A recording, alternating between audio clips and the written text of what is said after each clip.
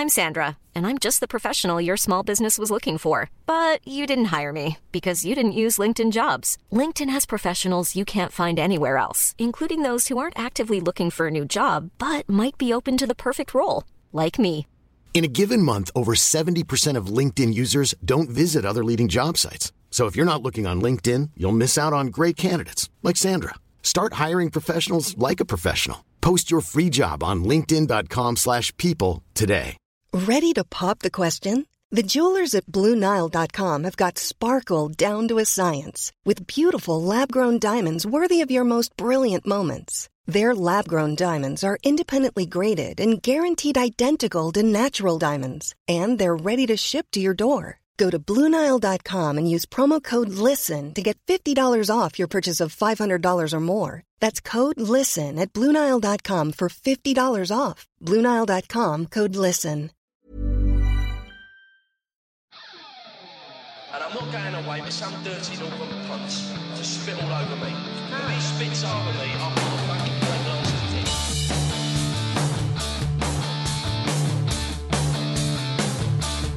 Ladies and gentlemen, broadcasting from beautiful South Bermondsey, this is Achtung Millwall.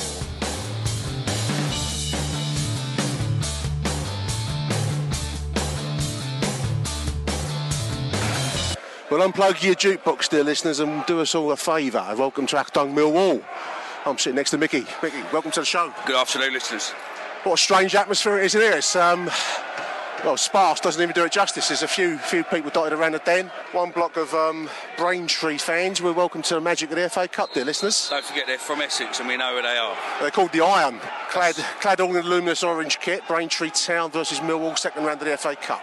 So today's Mill team: Jordan Archer in goal, across the back line, Joe Martin on Romeo, Byron Webster captain today, Sid Nelson in defence. Across the middle we're going to have early corner whilst I'm rabbiting on about the team for Braintree down at the Coldblow Lane end.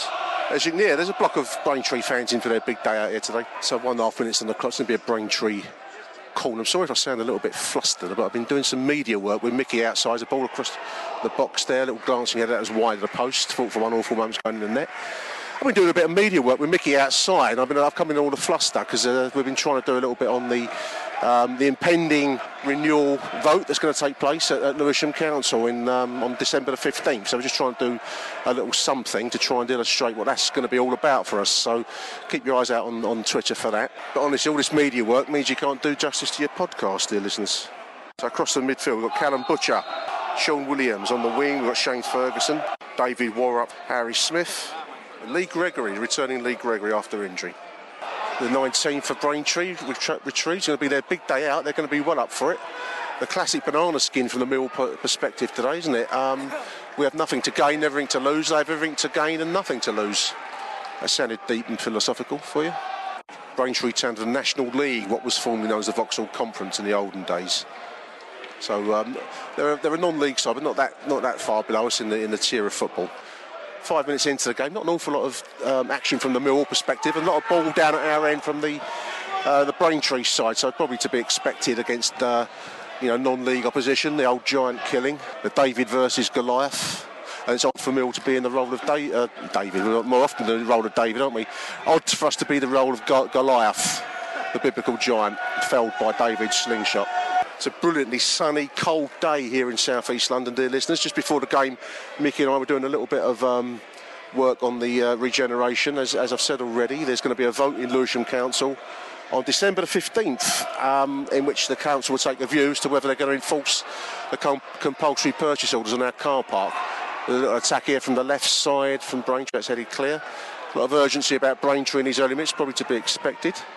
So our plan this week, dear listeners, is to put out a little bit of information, such information as we've been able to glean about renewal and the companies that stand behind it. So keep your eyes out on Twitter and keep your ears out on the podcast, because there'll be a special show that we're going to put out on that subject specifically. So more news on that to come once we've done our background work on it. First bit of sustained pressure from the Lions now.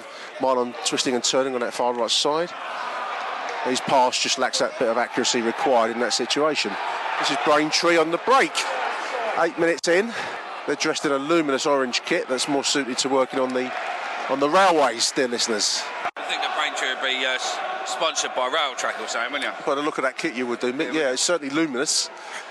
If he was on the railway line, you'd be spotted some distance away. In that. Did you see that one in the on the news the other week where where I think it was Peterborough, wasn't it, where they suddenly looked up, saw the green jacket of the security guard and bang past the ball to him. Yeah, what a prize plum. If we take the green ones off, I wonder if that's why they're wearing green bibs today. Possibly, yeah. The stewards in green high-vis because obviously they're all in orange normally. That does clash with the Braintree kit. But so they don't normally, do they? Normally just orange, don't they? Normally in orange. These are the details we try and bring you on this show, listeners. Is that the stewards they're wearing lime green high-vis instead of their customary orange because that clashes with Braintree's kit. How about that? I was thinking the other day, I actually know nothing of Braintree. I mean, when we drew Braintree, you generally associate it with stuff, with something. I thought, what do I know of Braintree? I actually know nothing of Braintree. You've been there, Mick? And they got an outlet centre at Braintree. Well, I looked it up. I had to look it up on Freeport. They may well have an outlet centre. I don't know, but the Braintree's claim to fame was that it was the site of the Crittall Window Company. Now, anyone that knows building knows that Crittall Windows are shit. That's right. they are condensation breeders. You know. Didn't they have a mass contract with the local authorities through various? Yeah, I'm not sure it's Lewisham might have been involved in that. We may be stretching stretching it a little bit too far, but Crittall Windows, anyone that's ever worked in any kind of property related industry knows they're utter crap and they've just moisture built up on them and produced black mould basically and rust. And they're put into the cheapest of cheap houses. They do have an Art Deco. Concrete houses, weren't they, and stuff? Yeah. On Wiki, they reckon that Crittall had an Art Deco. The long ball forward here from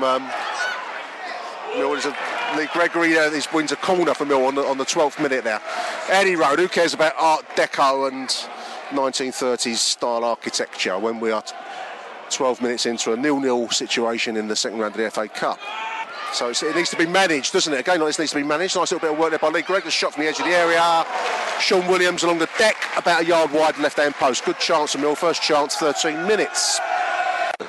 I don't know what the crowd is here today, Mick. A couple of thousand from the Mill perspective and about one block. That in it. I mean, look, mostly 2,000, I reckon. 2,000? If you're lucky. Won't be many here. It's a shame it's the FA Cup. It's the great gift of our country to the sporting world. The idea that the biggest and the smallest can compete in the same competition and be knocked out, and the element of the giant killing element that it comes with it. It's the great competition of football. These days sadly diminished because of the corporatisation, sanitisation, financialisation, any otherisation that you want to call. This is Lee Gregg inside the right hand side of the Braintree goal. Shot blocked. Braintree bring it free. But this game clearly not a draw. 2 o'clock because of the demands of live television. This is not live. No, this is like one of their reporting kind of games, isn't it? It's not being shown live, but it's forced an early start on a Sunday. It's an unearthly start time for a game like this. 15 minutes. 23 on the break here. Shot on goals. 1-0. Braintree. Fucking hell. And a good taken shot as well. Well taken shot. Break down the middle. The 23 given time and space to shoot. And he took that time and space to shoot. 15 minutes. It's 1-0 Braintree. Got a replay. He's celebrating like he's won the World Cup, and possibly from his point of view he has. Time, space. He's beat Zach Nelson. He's twist and turn his shot from the edge of the penalty area. Top corner. Been a tough. Maybe he could have done better. Would have been a tough call to make that save. 1-0 Braintree. Given that much space in the first place. No, the mistake was on Sid Nelson there, Mick. Sad to say it because we love Sid Nelson, but he was twisted and turned inside out. 1-0 to Braintree. Lee Gregory inside the box. 1-0! Harry Smith, 1 each! Harry Smith. A bit of professionalism by Lee Gregory. The man was appealing for the foul down there. He got turned. But great work by Lee Gregory there, Mick. And Smith scores again. Smith scores again. Well taken goal. Plays now, isn't it? Goal of the game, Smithy. Not quite, but there we go. Lee Gregory wins space, cuts it back into Harry Smith's path, and he puts it along the deck right hand side. 1 each. Great professionalism from Lee Gregory. Absolutely. That's the big leagues for them. Yeah. I mean, he could have gone down screaming blue murder over that if he wanted to. They worked the time and space. That's 1-0. 30 seconds of embarrassment. Well, they're clearly not to be taken lightly today. They've shown they can score, and they've shown they're committed. But now it's Millwall's time to step it up a gear. We are the League One side here. Are we playing that Gregory's the main man up front then, and then literally he's laying the others he's two laying, on? He's laying it back for Harry Smith. He's coming on with the experience to sort of bring the others in. I think he brings the physical stuff. That turn there was something else, wasn't it? Mill corner, Ferguson to take left side. That's cut back. Little glancing header. Byron 2-1. Harry Smith. Harry Smith again on the volley. 20 minutes, 2-1 Lions.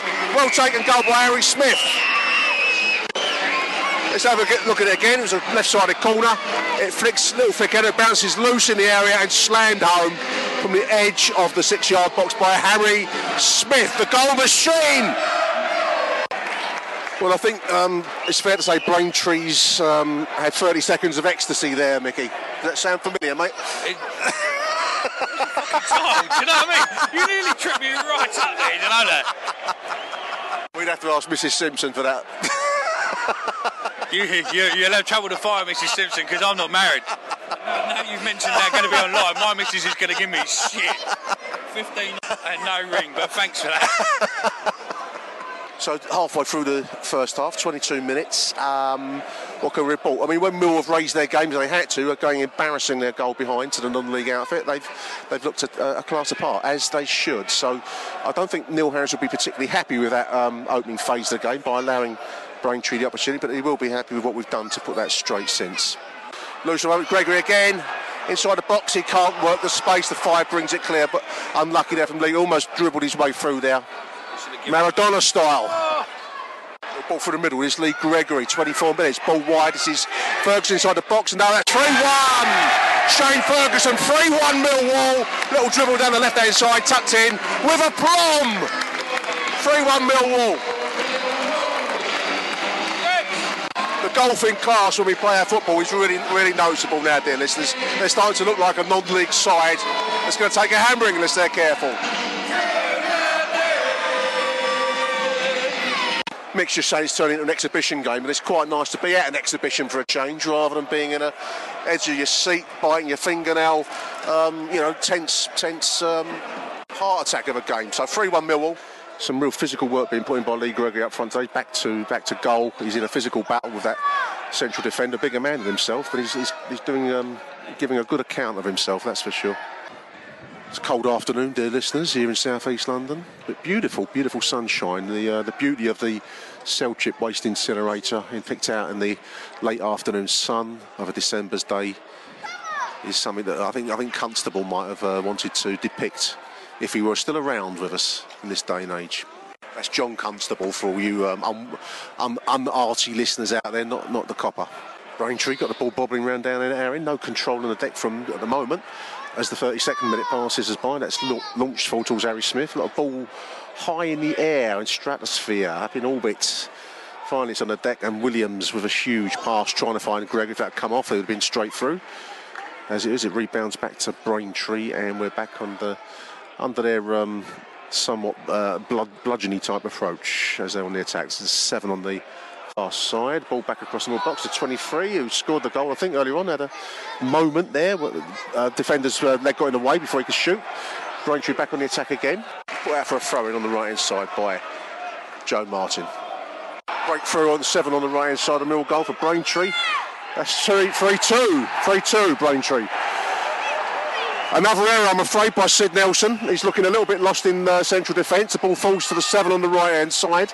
Break down the right, and the 7 puts it into the net. Fairly simple goal, to be absolutely honest. I want to see the replay. Straightforward slot into the net for 3-2 now. Mickey's brought me a cup of Bovril. A beefy drink, Bovril. Let's press on, get some more goals. We're conceding too many goals against average opposition. Beyond average opposition. That's 2 goals conceded, where really we should be looking to keep a clean sheet against this quality of opposition. As it is, we're scoring 3-2. 35 minutes. 35 minutes, coming towards 36 into the Mill box. It's bobbling around and headed clear. Just a little moment of panic there in the Mill defence with that ball into the mix. We do not look settled at all. Maybe we need the experience and the kind of defensive calmness and certainty that Tony Craig brings. I'll just pause there for comic effects. Mick's trying, was that sort of Siri, is it? He's trying to do Siri on a tweet, and he keeps saying revolution. It's reminding me of the Beatles' White Album. Revolution. Yeah. No, Revolution number 9. Say it again, Mick, go on. Revolution. Corner to Braintree on the left-hand side, 37 minutes. He's trying to get Siri to say, he's posting Bovril Revolution, that's what he's trying to post. It's got some kind of psychedelic kind of stuffing his bottle on it. Ball launched into the box. That's across the area, bouncing around. Again, we're looking a little bit flapsy-daisical. Flapsy-daisical, that's a good word, isn't it? Launched clear by the Mill defence in the end. Another midfield break there. We're losing a little bit of a battle in midfield. Maybe we don't fancy the tackles today, I don't know.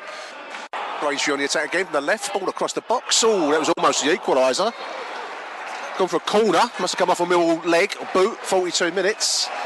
They're not to be taken lightly, dear listeners. I know you should always respect your opponent, but fair play to them. We've gone 3-1 up over them. They've got 3-2 now, and they're looking keen for the equaliser as we get towards the half-time break. We'll be quite glad to get back in the dressing room and reorder things.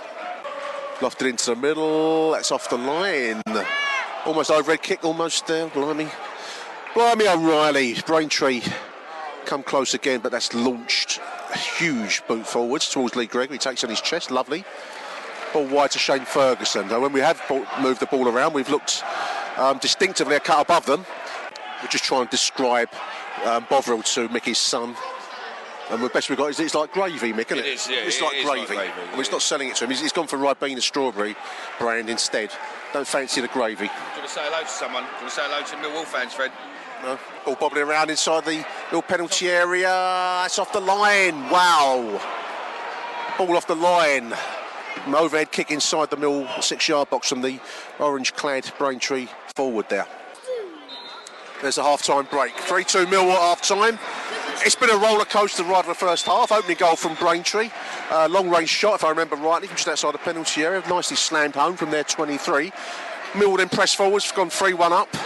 Should have been in control of the game, but somehow we've been we've let the grass grow under our feet in central defence, and Braintree come off 3-2 at half-time in the game. They really should have been shut out of completely by now. So there we go. Millwall 3, Braintree 2 at the half-time break.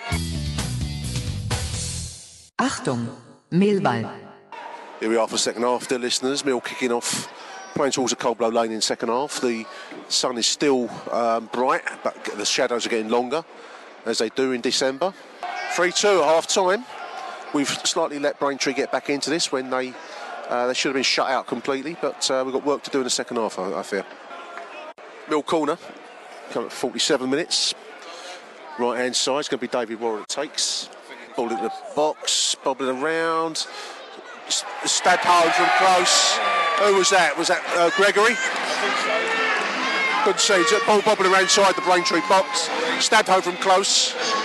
It was Harry Smith, was it? Sorry, it's Harry Smith. It's his hat-trick. Hat-trick Harry. Let's have a watch on the replay. Corner from the right-hand side. Comes in. Headed bobbles around inside the box, and there's Harry from close. Yeah, Harry Smith. Hat-trick Harry. It's 4-2. The highest scoring games we've ever seen. Trying to remember what the highest scoring game I've ever seen. I suppose the 4-4 draw against Sheffield Wednesday. When was that? 1991 or 2 was it? Back at Coldblow Lane. When we were behind at half-time, 4-2 down, I think, at half-time. And we came back to draw it 4 each. 8-goal game there. I can't think of many more than that in my time. Do let me know if you can think of a higher scoring game, dear listeners. At the moment we're on 6 for this game. Mill 4, Braintree 2. Braintree number 3. Don't know what his name is. He's a defender down in front of us at the moment. He's got curiously like a 1970s kind of gait about him. He's got like anyone can remember the Frank Worthington classic look of the late 70s, kind of like slicked long hair with a mustachioed. It could be Movember. Mick's made a good point. He's got a kind of a Frank Worthington look, a kind of gunslinger type. He's a 70s porn star. That's a good way to describe it. Here come Braintree on the attack. They still fancy their chance of getting goals. Here comes the porno star, number 7 from their left. Ball low. Sid Nelson clears it. I rather fear that Sid has not done his calls any good today, dear listeners. Sad to say. There's a curiously flat atmosphere inside the ground. Obviously, not many people inside the den. It's been an entertaining enough game, in all honesty, but in a kind of slightly incompetent way. Entertaining incompetence. Ball into the box. There's the 10 from close. Over the bar. Not far over the bar either. On the volley. Facing away from goal. Backwards volley from the number 10. Close. Play pulled up on the far right side. Byron obstructing his man. 56 minutes, concedes a free kick, ball forward. This is another opportunity there in front of goal for the Braintree forwards. They're certainly carving out chances. That was a real chance in front of goal, point blank, saved because the shot was not particularly powerful by Jordan Archer. Ball through the middle there, goes straight through to Archer. That's going to be the end of that. Real opportunity there for Braintree, however. That should have been 4-3. Here's Worrell on the right, little ball into the box. That's nicely done. That's headed clear by the near post by the Braintree defenders. Falls to Williams at the edge of the penalty, puts it out wide right. 85 minutes approaching, 5 minutes to go. This is Ferguson down the left. He cuts inside dangerously. Still got the ball. His cross was balked by the Braintree defence and they bring it away. Greg's coming out. Good work by Lee Gregory. They get a good round of applause. Done a lot of physical battling up front, back to goal. Shaking hands with a couple of Braintree players as he comes out of the game. Well done, Lee Gregory. Well played. Braintree, number 9 now. Number 8, sorry. Back to goal. Number 9, sorry. Shot from distance. Not so far away. Nice shot. Nice turn. Dipping shot wide of the right-hand post. Done very, very well. Not under any pressure. He's done well. Lovely little shot, and that was about a yard wide. I take my hat off to Braintree's efforts today, dear listeners. They're not the classic image of the plucky non-league outfit. They've not been an up and under side. They've actually moved the ball around quite nicely going forwards. They've looked like they've got their issues in defence like we have, but they've actually looked quite a decent attacking unit for today. So fair play to them. Well done, Braintree. This is what breaks wide right to Worrell. Callum Butcher in the middle. Worrell's taking it too far. Opportunity's gone. Back across the box, it falls out to Fred. 5-2. After all that, Fred, there was a ping pong. I don't know how to describe that goal. It was like O'Brien on the score sheet. O'Brien on the score sheet. It was like pinball there, wasn't it? It was flashing around the Braintree penalty area. Knew where it come from. I thought the momentum had gone out of the attack when Worrell paused. He cuts back, the ball's into the mix, it comes off a Braintree defender, back across the box. O'Brien back heels it in from close. At the end, that's it. There's the end of the game, 5-2. Mill 5, Braintree 2. What a strange game in some respects. It was quite entertaining and yet quite incompetent at times, wasn't it, in defence? So tomorrow, 7 o'clock's a draw then? Yeah, we're in the mix. Let's see who we get. Maybe QPR. That would be lovely, wouldn't West Ham. West Ham would be better, but QPR would be fantastic, wouldn't it? Absolutely ruined Figgy. Well, we've got a new song. Signed, sealed and delivered. Don't ask me. There we are, that's the show, dear listeners. Big thank you to Mickey for sitting in on this. Big thank you to Matilda, I think. Big thank you to Fred. There's Achtung Millwall for you. Be back after the break.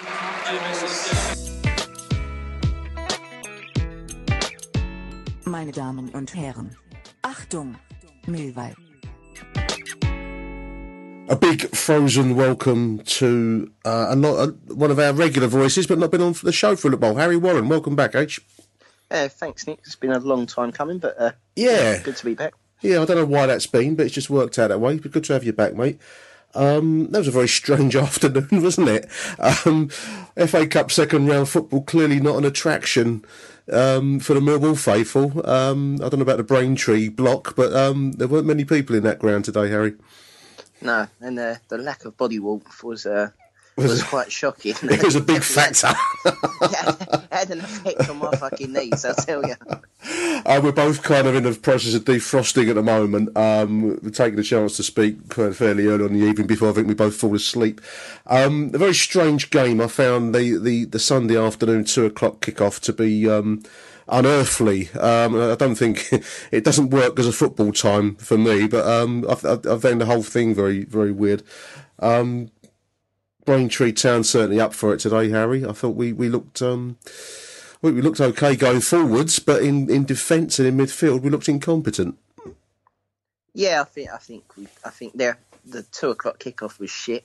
Yeah. That's what you could be looking forward to if you too want to sell your soul to the Premier League. They should do that as an advert. But yeah, that's true. That's what it looks like. That's what it feels like, doesn't it? It doesn't feel right from a football perspective at all. It was a very weird sensation going down there today. yeah, it didn't feel right. And then obviously we had the applause where everyone else has done the minute silence. Millwall managed to turn it into a minute of applause. For the Brazilian. Is a little bit better than West Ham yesterday. We managed to play music through theirs. So, we shouldn't be laughing. It's a serious thing. I mean, obviously everyone sends their respects to the Brazilians that passed away in that plane crash. But a minute's applause was an oddity, I've got to say. Generally, it's applause for someone's life well lived, but a disaster where 70 odd people perished. I don't know if applause is the right thing really, but it set the tone for the rest of the afternoon somehow, didn't it?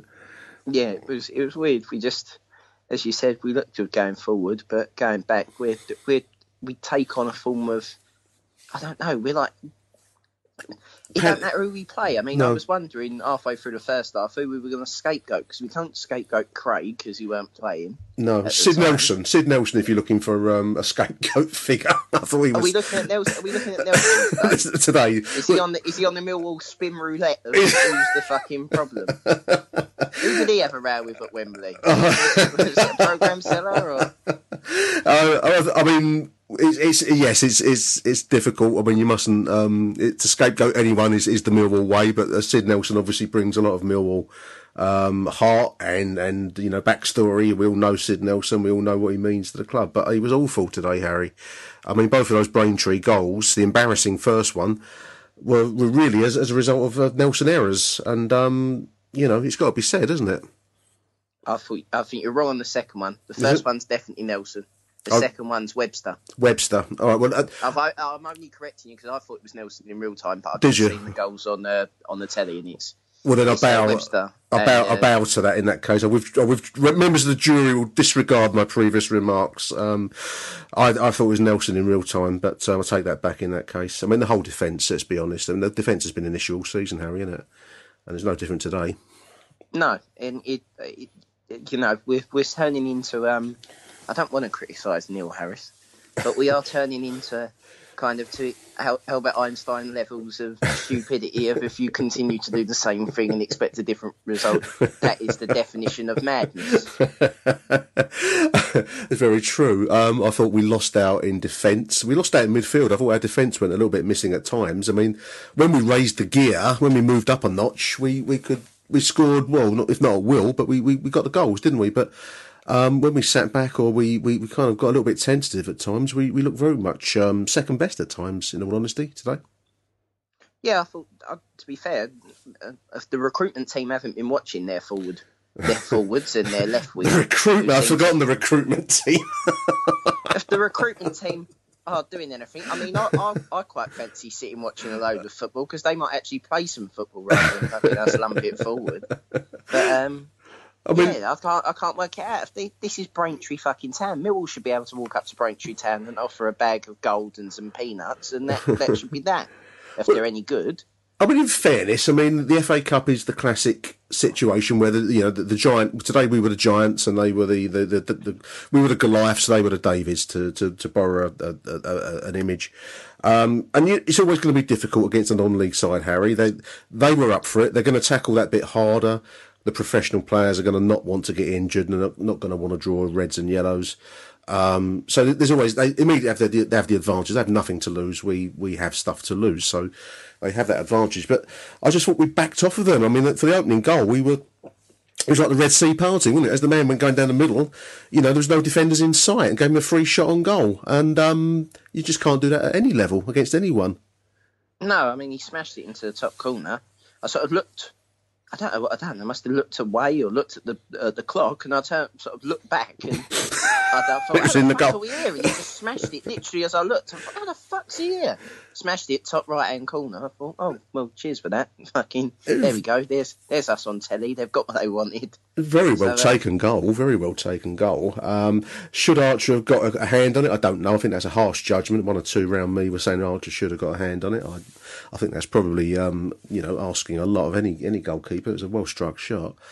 But we had the embarrassment of at least 30 seconds of being behind to the non-league team, didn't we? The FA Cup dream was looking a little bit tarnished around the edges at that point. Yeah, all 300 of the Braintree block were very enjoying themselves for 30 seconds till we scored straight from the kickoff, showing that you are fucking non-league and sit back down. So, I haven't seen the goals, so I'm trying to remember the goal. That was Lee Gregory. I think he turned his man.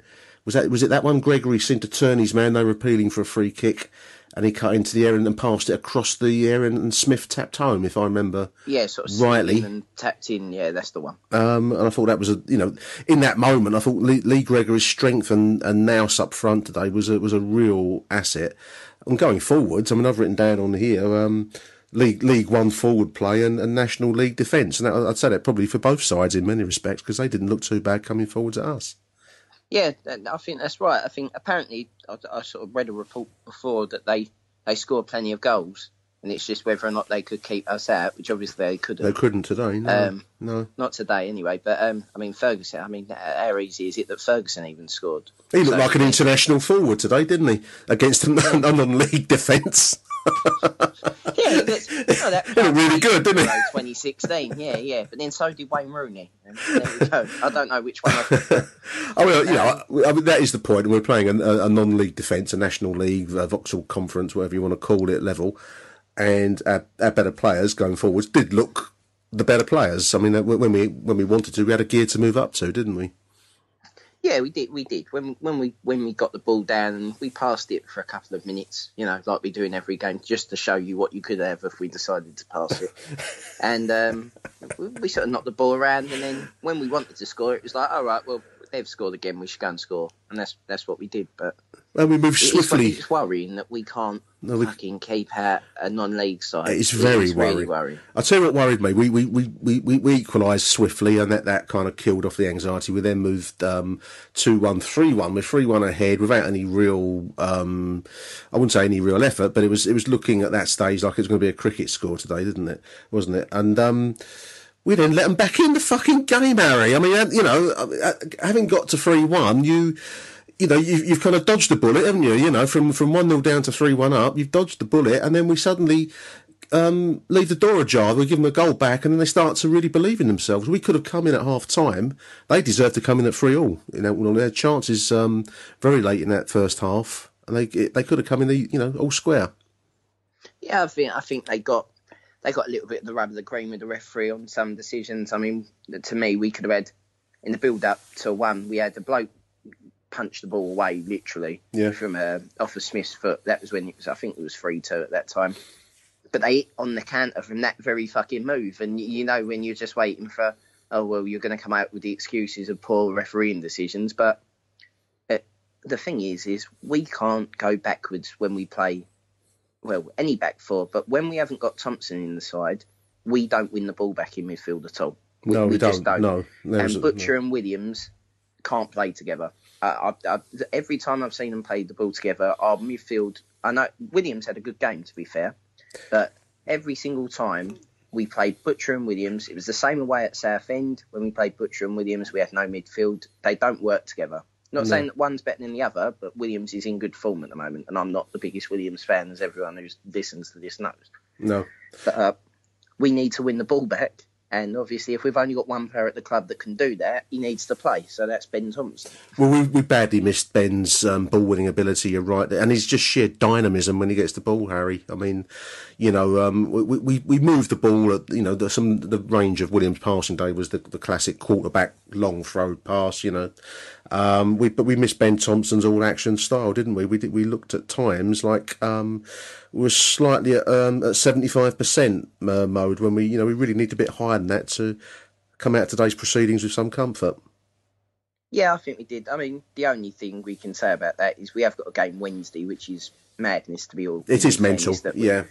And then we've got a game Saturday, which again is stupid. The Saturday game that we've got should be on the Sunday, and the Wednesday game should either not be played this week and we be given grace because we're in the cup. And they got to play yesterday at, I think Wickham had a 12 o'clock kickoff anyway yesterday, or a very early kickoff, which again is the beauty of the Checkatrade Trophy, which we all it's a fantastic competition. So dear is, you get fined if you don't play 11 of the same team, even though it's supposed to be helping out smaller league. The romance of the Checkatrade Trophy, Harry. No one can touch that. We should play higher or lower with the attendance today, considering the fact it's 3,000 higher or lower. It's going to be Sub-Zero Wednesday night. Sub-Zero. I mean, it was hard enough this afternoon, wasn't it?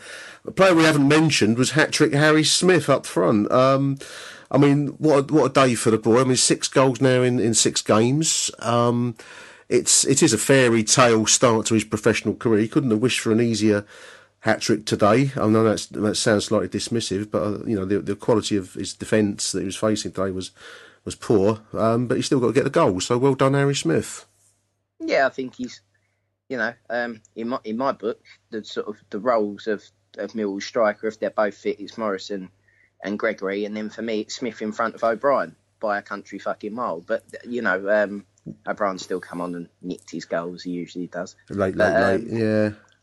Smith just offers a lot more going forward. It's that he can make. He's not just a target man. I know because he's 6'6", everyone expects him to be sort of take the ball down. And be it. But he's good with his feet as well. I mean, he laid off some nice passes to Gregory, and they're starting to get a partnership between the two of them. I don't know if that's like non-league football against a non-league defence. They worked out what they needed to do, but they're clicking. And they are, yeah. No, I agree. I mean, today Lee Gregory was the target man. It wasn't really Harry Smith today. Lee Gregory took on that role of back to goal, the physical holding off the defender, was getting hustled a lot from behind there, and he did it fantastically well. I mean, I know that I think it was the first goal. I haven't seen any of it since I got indoors, but the way he turned his man was. That was the distance between the forward play of Braintree and the forward play of Millwall today. It had real experience and real nous. And I mean, Harry Smith in a way is playing as his sidekick in a sense, and it's Lee Gregory that's taking the target man role, isn't it? And Harry Smith was doing the finishing today. Yeah, I mean, it's almost like Gregory's become Morrison and Smith's become Gregory. Yeah, if you know. That's right. It's the reward is going to the man. The one who actually goes forward rather than the target man. But I think you're right. I mean, considering the fact that out of all the signings we made in the summer, the last thing we'd be thinking sitting in the summer is, we're going to sign another striker and he's going to come in and he's going to fucking almost make us think, who the fuck's Steve Morrison, who the fuck's Lee Gregory kind of thing, and not really need them. I mean, obviously, I would expect Morrison, if he gets back fit, to walk back in the side, but it's nice to know that we've got options on the bench because the 4 forwards are scoring goals. Yeah, I mean, the likes of Aiden and Fred Onyedinma, who came in very late in today's proceedings, you're right. I mean, we do have a range of strikers that are going to look each in their different ways. They're going to look dangerous, and that's quite something to have at this level. If only we could say the same in defence, but there we are. I think we've explored that already. Just looking at the News at Den's marks out of 10 roster here, Harry. Let's run through the team and we'll mark them ourselves. Now, Jordan Archer on the News at Den is getting a 6.7. I think that's a bit high because I don't think he did that well today. He didn't do badly, but I don't think he's coming close to a 7 out of 10 for me. I'd give him 6. What about yourself for today? 6 or a 7. I mean, he made that save. I think it was either at 4-2 or maybe 3-2. Yeah. The point blank save, which right. I don't know if it was straight at him, but in real time it looked like a typical Archer save from last season. You know what I mean? But other than that, I think you're right. He didn't really do much other than pick the ball out of his net twice. No, that's Mom deserves the best, and there's no better place to shop for Mother's Day than Whole Foods Market. They're your destination for unbeatable savings, from premium gifts to show-stopping flowers and irresistible desserts. Start by saving 33% with Prime on all body care and candles. Then get a 15-stem bunch of tulips for just $9.99 each with Prime. Round out Mom's menu with festive rosé, irresistible berry chantilly cake, and more special treats. Come celebrate Mother's Day at Whole Foods Market. Hey, it's Danny Pellegrino from Everything Iconic. Ready to upgrade your style game without blowing your budget? Check out Quince. They've got all the good stuff, shirts and polos, activewear, and fine leather goods, all at 50 to 80% less than other high-end brands. And the best part? They're all about safe, ethical, and responsible manufacturing. Get that luxury vibe without the luxury price tag. Hit up quince.com/upgrade for free shipping and 365-day returns on your next order. That's quince.com/upgrade. Burrow's furniture is built for the way you live. From ensuring easy assembly and disassembly to honoring highly requested new colors for their award-winning seating, they always have their customers in mind. Their modular seating is made out of durable materials to last and grow with you. And with Burrow, you always get fast, free shipping. Get up to 60% off during Burrow's Memorial Day sale at burrow.com/ACAST. That's burrow.com/ACAST.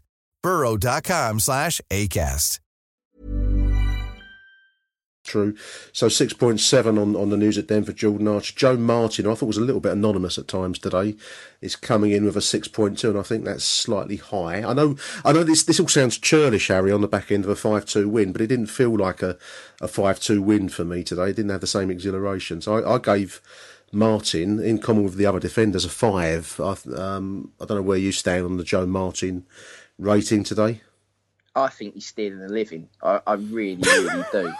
I think he's one of the most awful football players. He's done one thing in his entire career at the club other than pick up a yellow card every game he's played in, which was score the free kick away at Bradford. At Bradford, I remember it well. Yeah. But other than that, I tell you what, Noah Chesney must be sitting there thinking, what do I fucking have to do to get in this side? Because today, he was getting pulled around by a fucking non-league attack.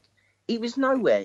Second half, I was just watching him. I said to my brother, just watch him for 5 minutes. See how many times he's in line with the back four. He wasn't in line with the back four once. And we wonder why we get people coming in. It's always from the left-hand side. All our goals, we always concede from the left-hand side. We always get dragged out to the left to cover Martin from going forward, because that's all he does. He goes forward, he don't go backwards at all. So I take it you disagree with the news at Den 6.2 rating? Yeah, more like 2.6.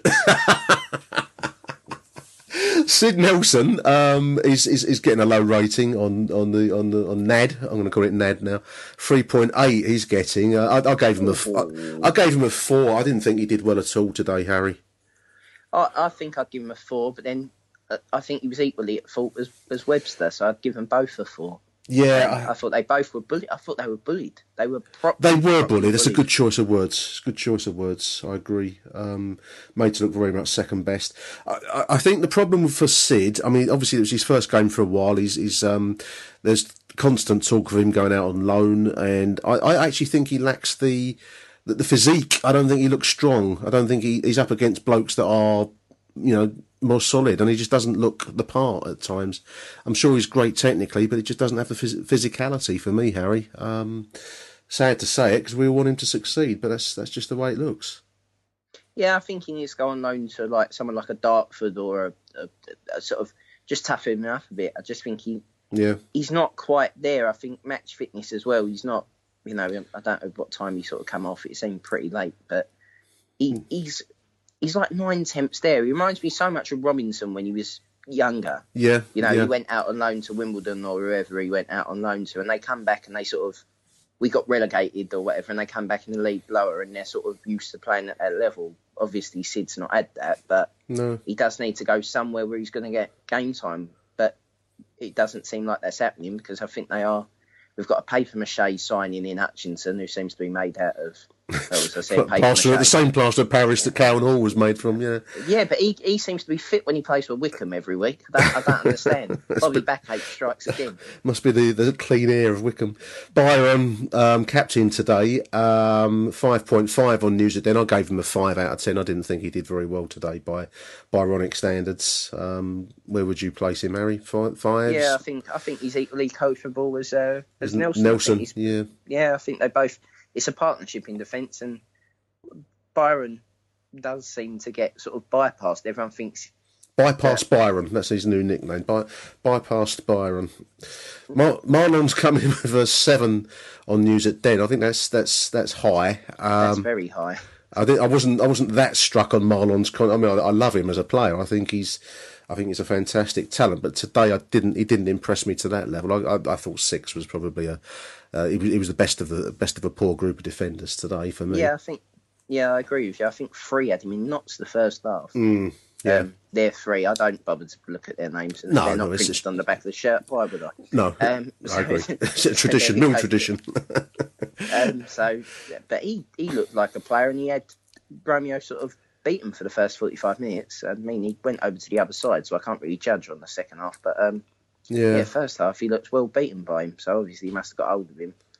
I think there's a residual on these ratings. This is open to everyone that views the News at Den. I think there's a residual kind of love for Marlon Romeo that will always give him a slightly higher mark than perhaps he deserves. But today I thought 7 was high for him. Let's say it. Callum Butcher in midfield is coming in with a 5.7, so just shy of a 6. I thought that's actually a touch high. I gave him a 5 out of 10. I didn't think he looked all that brilliant. I thought midfield generally was on the back foot. Yeah, I agree. I don't think he done anything wrong. I just don't think, as I said, I don't think that works with the two of them playing together. So, I mean, if Williams is doing all the passing and no room for Butcher, getting us forward, that doesn't leave Butcher a lot, who's a very similar player, I guess. But I haven't really seen anything of him in the Millwall shirt. He's like bland vanilla value ice cream from any number of supermarkets. He's just from Asda. Just there. Yeah, he's just there. That's it. Shane Ferguson, I thought did okay against non-league defenders. I mean, he really looks every inch of the international, as I've said. 6.5 he's getting. I gave him a 7. I thought he actually one of his better games for us today. Yeah, I mean, he scored the goal. He done all right. He got forward, didn't he? Got forward a lot, which was good for Shane. I mean, he doesn't like tackling people. Let's get that out there. No. You know, I agree. I mean, why would he? He's come from Newcastle. They're supposed to be tough up there, so why would he tackle anyone at any point? But he's done all right. He's. I think Ferguson comes in for a lot of shit because, I mean, as I said, if you're playing with someone that constantly is passing you and you know you're going to have to get back to do something, you can't really fully decide to go forward all the time. He's one of those odd players, neither defender nor forward, is he? He's somewhere in between. I don't know what. He does suit that 5 at the back system that Northern Ireland played, to be fair. It does really suit him to just sort of be there and overlapping man to put a ball in or maybe nick a goal kind of thing. But obviously in a 4, I don't think he suits. No, he looks a little bit like a lost lamb at times, doesn't he? Sean Williams is getting quite a high rating from the News at Den fan base, 6.7. I thought that was high because I didn't think midfield influenced the game to that extent. He was one of his range of passing day was probably the thing that maybe people have picked up on there. I gave him a 6, but the News at Den they're giving him a 6.7. Would you rate him that high on today's show, Harry? I think I give him a 6, 6.5 kind of thing. He done well. I think he's having a really good season, Williams, and that I did rate him off before because I don't really like him. I think in games he's a luxury player sometimes when you're up against it, but when he's got the time and the space to do his passing is class, isn't it? He picks passes. He's a different level. Yeah, no, I agree. I like him as a midfielder. I like the passes he makes. He's got touch. Yes, he doesn't do the work. We know that, but he's been doing it more this season. So hats Bring off. Back the Peckham nickname. It's off to Sean Williams. Worrell's a strange player. I mean, I keep wanting to be impressed by David Worrell for irrational reasons. I don't know why I want to be impressed by him, but I rarely am. 5.6 is about par for him today. News at Den giving him 5.6. I actually gave him a 5. I didn't think it was that effective today. He can join he's the chocolate of the vanilla value ice cream club. He just doesn't really do a lot. We've got a Neapolitan of fucking useless kind of meandering midfielders. But yeah, he's I think when he plays well, he's as you said, he's a proper winger. When he plays well, yeah. It's like, why is he here? And then the next week he plays and you go, that's why he's here. It's the one game in 6 syndrome, isn't it? You only see it once in a while. So today wasn't his best show. I mean, personally speaking, I didn't think it was that great today. Up front then, Harry, we've got Lee Gregory drawing 8.3. I think that's a fair, actually an 8 out of 10 for me would be about what I would mark him at. I thought he was very effective today for us today, Lee Gregory. Yeah, he done the dirty work, didn't he? Absolutely, yeah. Done the Morrison role, which some people think means that you're not doing your role because you're a striker and you haven't scored. But he done all the stuff so the team could get 5 goals, basically. Yeah, I agree. A good show from Lee Gregory. And a strange marking for young Harry Smith. And I might be a little bit controversial, but Harry Smith on News at Den is drawing a 9.2, which puts, I think that's high. I know he's got a hat-trick, and I accept that he's done well to get that hat-trick. But I think the 9 was over the top today. I think he just had to be in the right spot at the right time. The defence was never going to challenge him. So a 9 out of 10 plus seems a touch high for me. I gave him a 7 out of 10, which perhaps some would say is a little bit churlish because he's coming with a 3-goal haul. Yeah, I think it's one of those things when anyone scores a hat-trick, they automatically get in the Starman. And that's it. But yeah, I think you're right. It could have been anyone, in terms of, I think the finishes themselves, watching it again on the telly now that I'm home, were good finishes. I mean, the third one, the one for the hat-trick, he sort of 2-touch finishes it, sort of chest and volley inside the 6-yard box. How many times have we seen players in Millwall shirts? I'm thinking of Rob Hulse. Smash him over the bar for when it's easier to score. Smash or maybe Rob. Ricardo. Ricardo. We've had a few. Over Colbo Lane shot. But yeah, there we go. All right, I think you're right. I think I probably, on reflection as I'm listening to myself speak, I think probably I'm being a little bit churlish with Harry. What did Aidan O'Brien get? Aidan O'Brien, they've given him a 6 out of 10. Bastards. It's probably about par, isn't it? I actually missed the fact that Tony Craig came into the game. I don't know what I was looking at the time. Sid Nelson went out on the 65th minute and Tony Craig came into the game. It actually passed me by. I'm amazed. I've logged on the News at Den to see this fact of a game that I was at. Scapegoat. There should be an alarm go off when he comes on. The scapegoat's here. Don't never fear. I can't believe that happened. But anyway, there it is. It's in black and white. It must have happened. He's got a 5.1. Aidan O'Brien we said got 6, and then a 5.5 for Fred, which he's only on for a few minutes. So there we are. Who'd you fancy in the third round, Harry? Have you got any plum picks? We're going to get Chesterfield away or someone like that, but Barrow away. Away. I mean, the clear one is obviously the Olympic Stadium, West Ham away. That would be everyone's prime choice, wouldn't it? I don't want them away. I don't. You want them at the Den? Yeah. No, I want them at the Den because I quite like the idea of them coming to the Den, us getting a draw, and then it being broadcast on telly. The fact that they're shit fucking council paid stadium can't be policed by the armed guard, the National Guard, every security measure imaginable as World War III descends on the lovely Westfield shopping centre. It'd be quite good. Or we could have a nice home tie against Wurzel Gummidge. Well, that would be the other choice. I think you're probably speaking for the whole Mill support there. I mean, West Ham away, or I agree, West Ham at home would be quite amusing because they would have the bizarre experience of fans kind of close to the pitch because where they play, they're about half a mile from the pitch. They'll bring their binoculars, wouldn't they? They'll have to check them outside or something. I don't know. The torrent of abuse that they'll get will be an experience for them, if nothing else. Other than that, yeah, of course, QPR at home or away. Which would I think at home? I think that's one for. I'd quite like to see whether or not he emerges from the dugout after saying that it was the fans that didn't understand me, which I nicely put was no, we didn't understand making Sid Nelson captain at 19 years of age in his league debut at home. That was the start of the things I didn't understand, and the list could go on for the next 2 hours of your mad fucking decisions, you absolute cunt. There we go. So if there is a Millwall god that's against some universal deity, there's a Millwall god up there, then please, God, make that one happen, because you would be believed in by many, many Millwall fans if that did come to pass. Do you reckon he'll come in a tin hat? Because I think that's the only way he's going to get out without getting some kind of fucking thing thrown in. That would be an interesting afternoon, but let's see if the FA allow it. We'll wait and see. Played behind closed doors against West Ham, the first ever thing.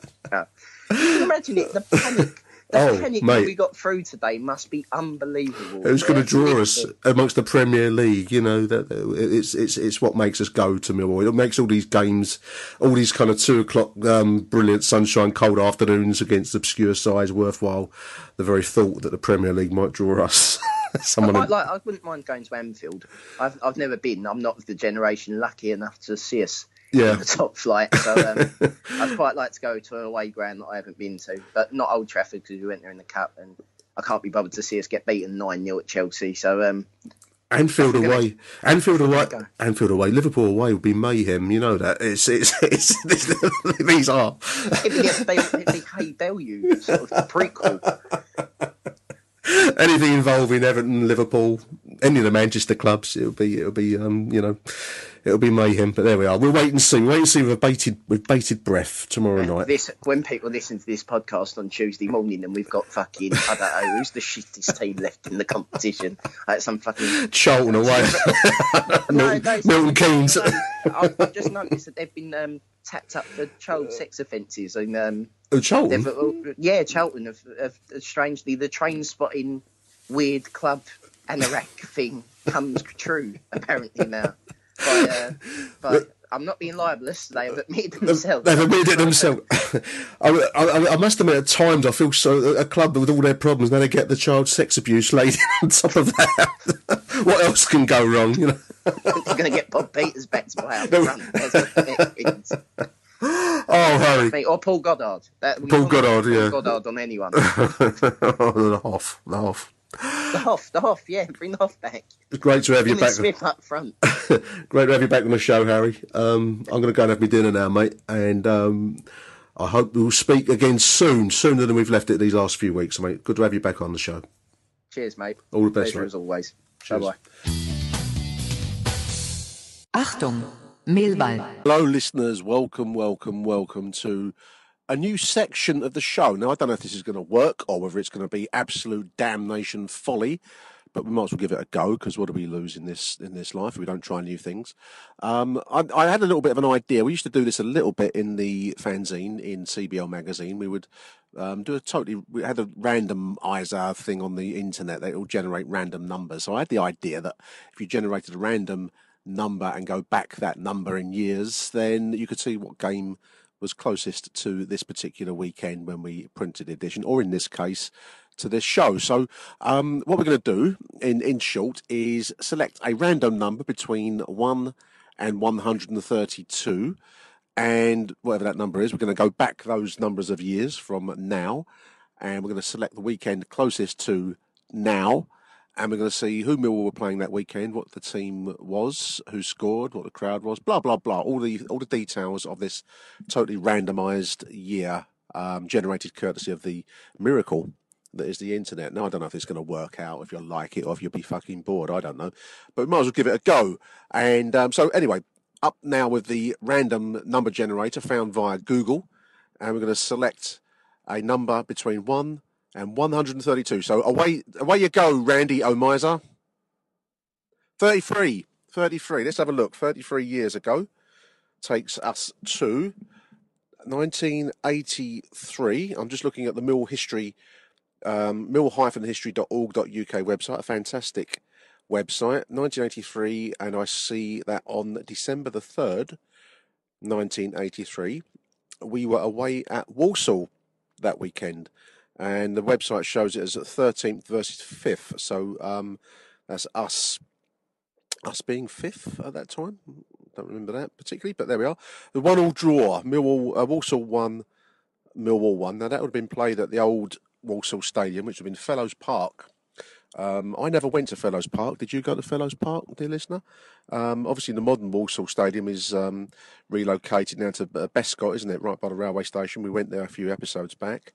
Not a bad little stadium, but I've never went to Fellows Park. I presume that to be an old school one. Crowd there that day of 5,329. It was a 1-1 draw. Looks like we were 1-0 down at half time. Our scorer that day was Stevie Lovell in the 72nd minute of the second half. O'Kelly scoring for Walsall on 22 minutes. Let's have a look at the team. That's further down the website, so bear with me. Here it is, Walsall away, December the 3rd, 1983.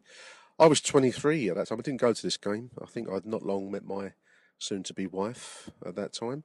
So in goal, Peter Wells. Steve Lovell in defence. Robinson. Was that Paul Robinson? It's a long time ago. You forget these players. Robinson, not our Paul Robinson. He's not that old. That was an older version. Alan McCleary. Wow, he was playing back then. Alan McCleary in defence. Mickey Nutton. Cusack. Dave Cusack. Good player. Burke. I don't remember Burke. He was, must have been, looks like a midfielder. Dave Martin, midfield. Up front, Kevin Bremner and Andy Massey, substitute in the 84th minute. Nicky Chatterton, also a midfielder. Looks like Dean Neal came into the game as a sub that day. Sorry, I'm mistaken. Andy Massey sent off in the 84th minute, second yellow card according to the Millwall website. I don't remember Burke. Anyone here remember Burke? I'll have to look him up. Otherwise, some classic names there. Dave Cusack, great Millwall player. McCleary obviously went on to greater glory with the 1987-88 side. And Steve Lovell was a Welsh international, I seem to remember. So, long while ago, 33 years ago. That's a lifetime ago. But I remember the players. I don't remember that particular game. That was a 1-1 draw that day. So, let's have another go on the Millwall Randy O'Miser. Spin it, Mr. O'Miser. 43. Okay, another 3. So that takes us to 1973. I might have more of a chance with 73, strangely. Bear with me again, dear listener. What's going on in the world in 1983? Totally off the top of my head, Margaret Thatcher would have not long won a resounding victory in the general election of 1983, the year after, of course, the Falklands conflict of 1982. A very strange time in many ways, one of those events in your life that as you look back, and you too, younger listeners, will have these moments when you look back at massive world events and you kind of you see that the world changes slightly. Our world changed in 1982 with the Argentine invasion of the Falkland Islands and Britain's response and brave troops that went all that distance by what seemed at one point the slightly ludicrous lengths to go, and then it turned out into the utmost bravery and a massive risk and gamble undertaken by Margaret Thatcher that paid off handsomely for her with total victory in the end over the Argentine occupying forces of what is and remains British land. I'm sorry if you disagree with that. That's my view. Those people there are British and they deserve to remain British until they choose not to be, or if they choose not to be. A little bit of politics there for you. I know that may not conform with the average centre-left viewpoint, but that's my view, and I don't give a shit. Brave men went out there and fought for the liberty of those islanders to remain under the flag that they choose and the way of life they choose. So for me, at least, there shall be never any negotiations of Argentina over those lands that have been British since 1833. Anyway, how did I get onto that? Let's do Mr. Randy O'Miser again. 43 years ago, so we're going to go back to 1973. Now, there was a different era. I remember 1973 quite well. This was the era of Ted Heath in government, industrial strife on the grand scale. I don't think 73 had a miners' strike. I think that was 74, if I'm remembering rightly. Certainly there was an oil crisis in 1973. The Arabs in the Middle East, then as now, the Middle East was the source of many of our problems in this world, but also the source of our oil. And they began to find that oil could be used as an economic weapon against the West. And I do remember that there was oil shortages and oil price rises, particularly. That was very much a source of conversation at that time. But on December the 8th, 1973, 43 years ago, I probably would have been at this game, but I don't remember it. It was Millwall 0, Luton Town 1. Second half goal for Luton. Scorer's not listed there, in front of 6,965, I think that is, fans at the Coldblow Lane back then. If I remember rightly, the 73-74 season opened quite depressingly for the Lions. We were still slightly bruised, for want of a better way to put it, from the near-miss promotion season, 71-72, which I just about caught the end of. I began to follow Millwall very much in the late games of the 71-72 season. We were going for promotion. That's really what attracted me to go there, if I'm going to be absolutely honest. As an 11-year-old, you go along to watch a team that you hope is successful. Mates of mine were Millwall fans on the estate where I lived, and they tempted me to go. So that's how I finished up a Millwall fan. So we had the near miss that season. Then the following season was very much an after the Lord Mayor's parade of a nothing kind of season, 72-73. But 73-74, we really were struggling. It also saw the end of the Harry Cripps era. Harry was felt to be very much of the old school at Millwall, and in came replacement fullbacks. I remember it very well. Cripps and was it Brian Brown were out, and in came Dave Donaldson and a fellow called Eddie Jones. They came as replacement defenders. There was a wind. I remember the programme. Benny Fenton wrote, the manager of the time, wrote that there was a wind of change blowing along Coldblow Lane, and that was very much how it felt at that time. But this result, Mill 0, Luton 1. I don't remember it. Left us in 16th position in the table, and very much fighting relegation at that point. We recovered that season. A lot of draws I see to follow in December. No wins until the new year. From 1974 January onwards, we started to find form. But at that time, things were looking a little bit bleak for the Lions. We were certainly very much facing relegation, and the atmosphere in the country generally was one of increasing a sense of an impending kind of sense of crisis looming, which very much came to the fore in 1974. But no doubt we'll cover 1974 if Mr. Randomizer chooses that year, and we'll save that up for another time. So there we are. 43 years ago, December the 8th, 1973, I was 13 at that time, 13, and a Mill fan for a couple of years by that stage. Mill 0, Luton 1 at the Den. Let's have a look at the team. In goal, Brian King. Gosh, what a great goalkeeper. Dave Donaldson, the aforementioned Dave Donaldson. Good fullback, Dave Donaldson, and he served the club well for the next few years or so.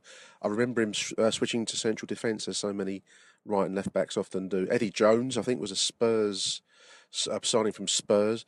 Alan Dorney in defence, great player. Alan Dorney was a real stalwart of the Mill side and of the near-miss promotion side. Barry Kitchener, the legendary Barry Kitchener. I mean, we may even do a show about Barry, or a section about Barry. I might get Crazy Horsing on that one or someone to talk about him. Dougie Alder, great winger, very talented player, Dougie Alder. I used to very much enjoy Doug going down the wings. Gordon Bolland, great striker up front. Brian Clark was an experienced man. I think he'd scored internationally. I think he played for Cardiff at one point, Brian Clark, and I think he'd scored a famous win for Cardiff, somewhere like Italy, one of the big Italian clubs. It may have been Inter Milan or it may have been AC, I don't know. But he came to us late in his career. He was very much an experienced defender, an experienced striker, good striker too, a goal getter. And we seemed to have a faint air of black eye all the time. He had a black eye, as I remember. I may be, demeaning him slightly by saying that, but he always seemed to have the air of a man who had a black eye for some reason. Maybe he always did, I don't know.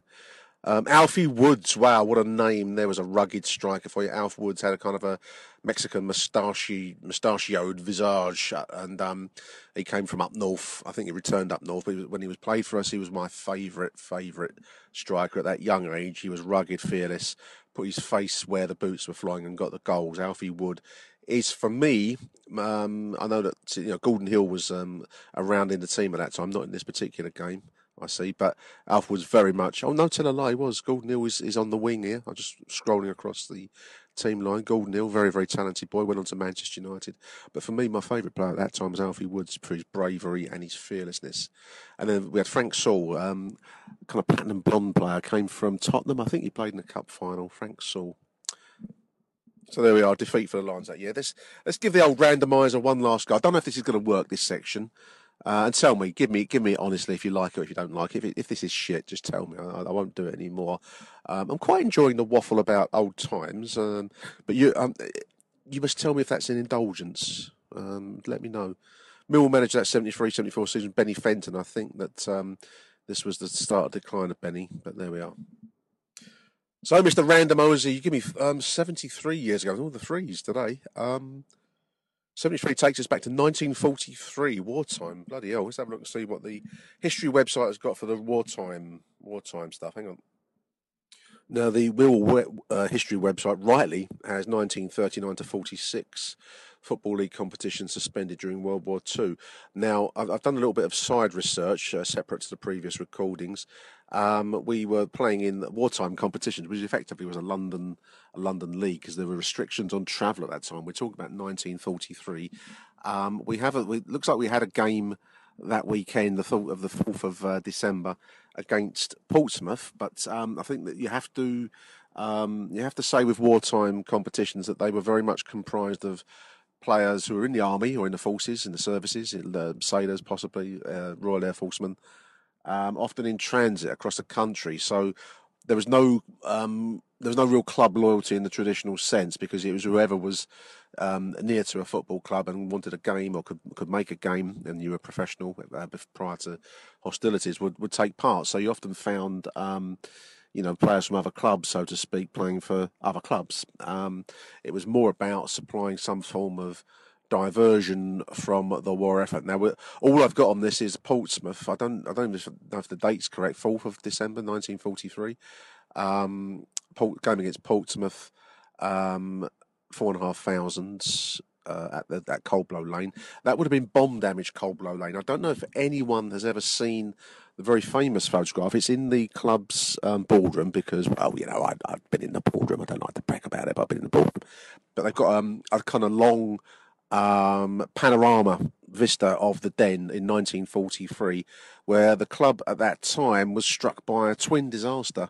Firstly, the famous bomb fell in the corner of the Ilderton Road and what we call the halfway line terrace, and it landed smack bang on the corner there, a huge crater. There's a famous photograph. You can find it online. The impact crater is massive. It devastates that corner of terracing, and there's famously a game going on shortly afterwards where people are actually standing on the rubble. I mean, there's no health and safety back then. It's a game, again, a diversion from the grimness of the war effort at that time, 1943. Now, shortly after the bomb landed, that wasn't actually as devastating as you might imagine, because life could still go on for Millwall Football Club, which going into the Second World War was actually in quite a prosperous and well-set position and looking for promotion to possibly to the First Division at that point. We were still a Division 2 or Division 3 club. I'll have to check that. But certainly the real devastation was not caused by Adolf Hitler or Hermann Goering's Luftwaffe or anything else. It was a cast-off cigarette, sadly, that found a load of rubbish piled up under the side seating stand. It was comprised of wood, and that set fire to the stand the week after that bomb fell, or very shortly after the bomb fell. And that burned the stand down. That was devastating for the club. Many say, and I've read the Richard the Murray book, Lions of the South. That was almost the thing that set the club back by many years, and we never really all through the 1940s after the war, and then the 1950s into the 60s, the club was a 3rd and 4th division club, directly as a result of the losses suffered, as the country suffered so many losses, by that cigarette butt. Strange, not so much the bomb. How about that? But we lost that game against Pompey. It looks like it was comprised of a variety of different players. Tom Brolly's. There's just a selection of names here showing Tom Brolly, Finney. I don't know if that's Tom Finney, but I'm not sure we can take that result too seriously in the context of our country that at that time was facing the menace of Nazi Germany just across the water. The Americans now are in the war with Great Britain and the Allies and the Commonwealth, as we now call it, the Empire then. And of course, Stalin's Soviet Union was waging total war on the Eastern Front. So grim times, as we now know, if you read books on that era, that was the turning point of the war probably came the year before, with the twin battles of Stalingrad and El Alamein, victories both for the Soviets and for the British and their allies. That was probably the turning point, but I'm not sure it would have looked quite so clear cut at that time. So tough times, hard times, the times from which our parents' generations were born and carved from. So, as ever, it's not really related to football, it's related to life. I take my hat off to that entire generation, and the one before that fought so hard for the liberties that we enjoy and all too often take so lightly nowadays. So, there we are. That's the randomised section. 1983, Walsall 1-1 away. 1973, Luton Town defeat 0-1 at home, and 1943 on this weekend, a home loss to Portsmouth in very, very tough, much tougher times than we now enjoy. Hope you enjoyed it. Let me know if you want to hear any more like that. I'll give it a better go in the future. It's very much ad-libbed, And do let me know what you thought of that little section. Thanks a lot. Achtung, Mehlball.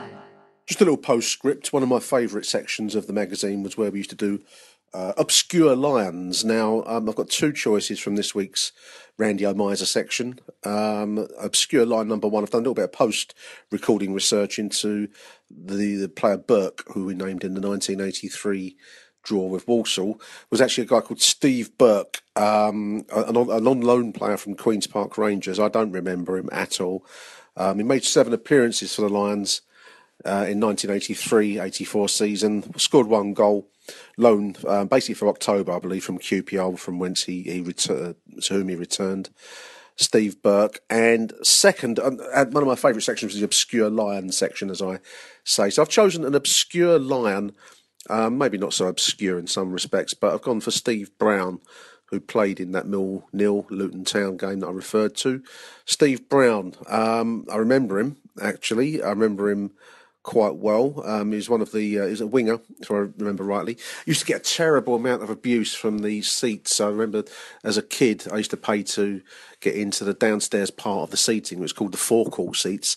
And I used to think I was quite the posh kid, paying the extra 15p or whatever it was to get into the seats. I felt I was stepping up in the social milieu, and I used to sit there. But the abuse that Brownie used to get from those seats was one of those eye-opening things you get when you're young and you first go Millwall.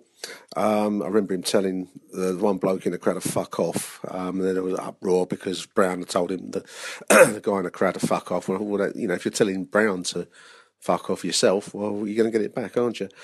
Steve Brown, born in Peckham, 1952, midfielder, wide midfielder, if I remember rightly, brought through the youth ranks at Millwall, released on a free transfer in 1975, 57 appearances for Millwall, 23 as a substitute, and 6 goals in his career. Good player, I remember, talented player, not obviously not of the top table, but good wide winger. I've named him as my obscure lion because I don't see his name around very much online, and I don't recall seeing many conversations about him or hearing many conversations about him. Do you have any stories about Stevie Brown or any other players, for that matter, that we've named in this week's show? Do let me know. I hope you've enjoyed this little Randy O'Miser random section. If you like it, we'll do it again. If you don't like it, well, we'll kill it, won't we? We'll kill it. And I'm not going away with some dirty northern punts to spit all over me. If he spits over me, I'll put a fucking point glasses in.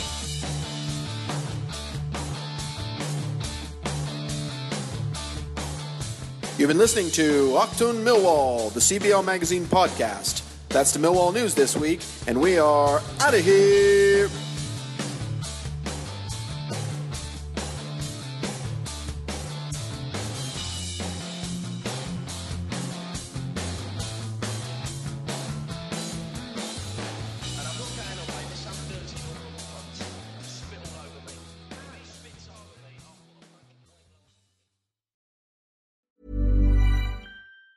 Mom deserves the best, and there's no better place to shop for Mother's Day than Whole Foods Market. They're your destination for unbeatable savings, from premium gifts to show-stopping flowers and irresistible desserts. Start by saving 33% with Prime on all body care and candles. Then get a 15-stem bunch of tulips for just $9.99 each with Prime. Round out Mom's menu with festive rosé, irresistible berry chantilly cake, and more special treats. Come celebrate Mother's Day at Whole Foods Market. When you make decisions for your company, you look for the no-brainers. And if you have a lot of mailing to do, Stamps.com is the ultimate no-brainer. It streamlines your processes to make your business more efficient, which makes you less busy. Mail checks, invoices, legal documents, and everything you need to keep your business running with Stamps.com. Seamlessly connect with every major marketplace and shopping cart. Schedule package pickups and see your cheapest and fastest shipping options from different carriers, with rates up to 89% off USPS and UPS rates. And with the Stamps.com mobile app, you can take care of mailing and shipping wherever you are. Make the same no-brainer decision as over 1 million other businesses with Stamps.com. Sign up with code PROGRAM for a 4-week trial, plus free postage and a free digital scale. No long-term commitments or contracts. That's Stamps.com. Code PROGRAM.